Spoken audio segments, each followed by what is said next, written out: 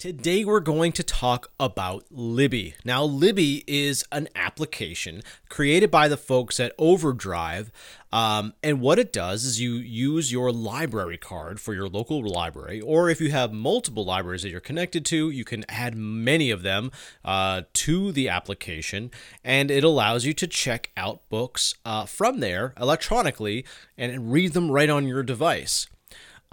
This also is extended to audiobooks. So if your local library has an electronic catalog for audiobooks, you can reserve them directly from the Libby app as well.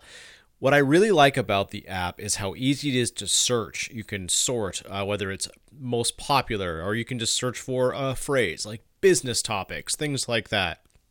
And you're able to use the application to find those books. It also keeps track of how many loans you're available, you have remaining, how many loans, how many books you have out at a time, etc.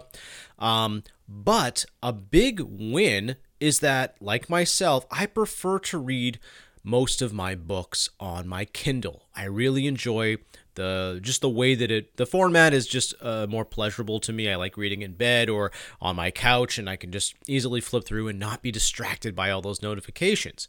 So Libby will send the book that I borrow from the library directly to my Kindle for me, which is great. And then when the time runs out, when I have to return the book, boop, it just disappears, which is really quite nice.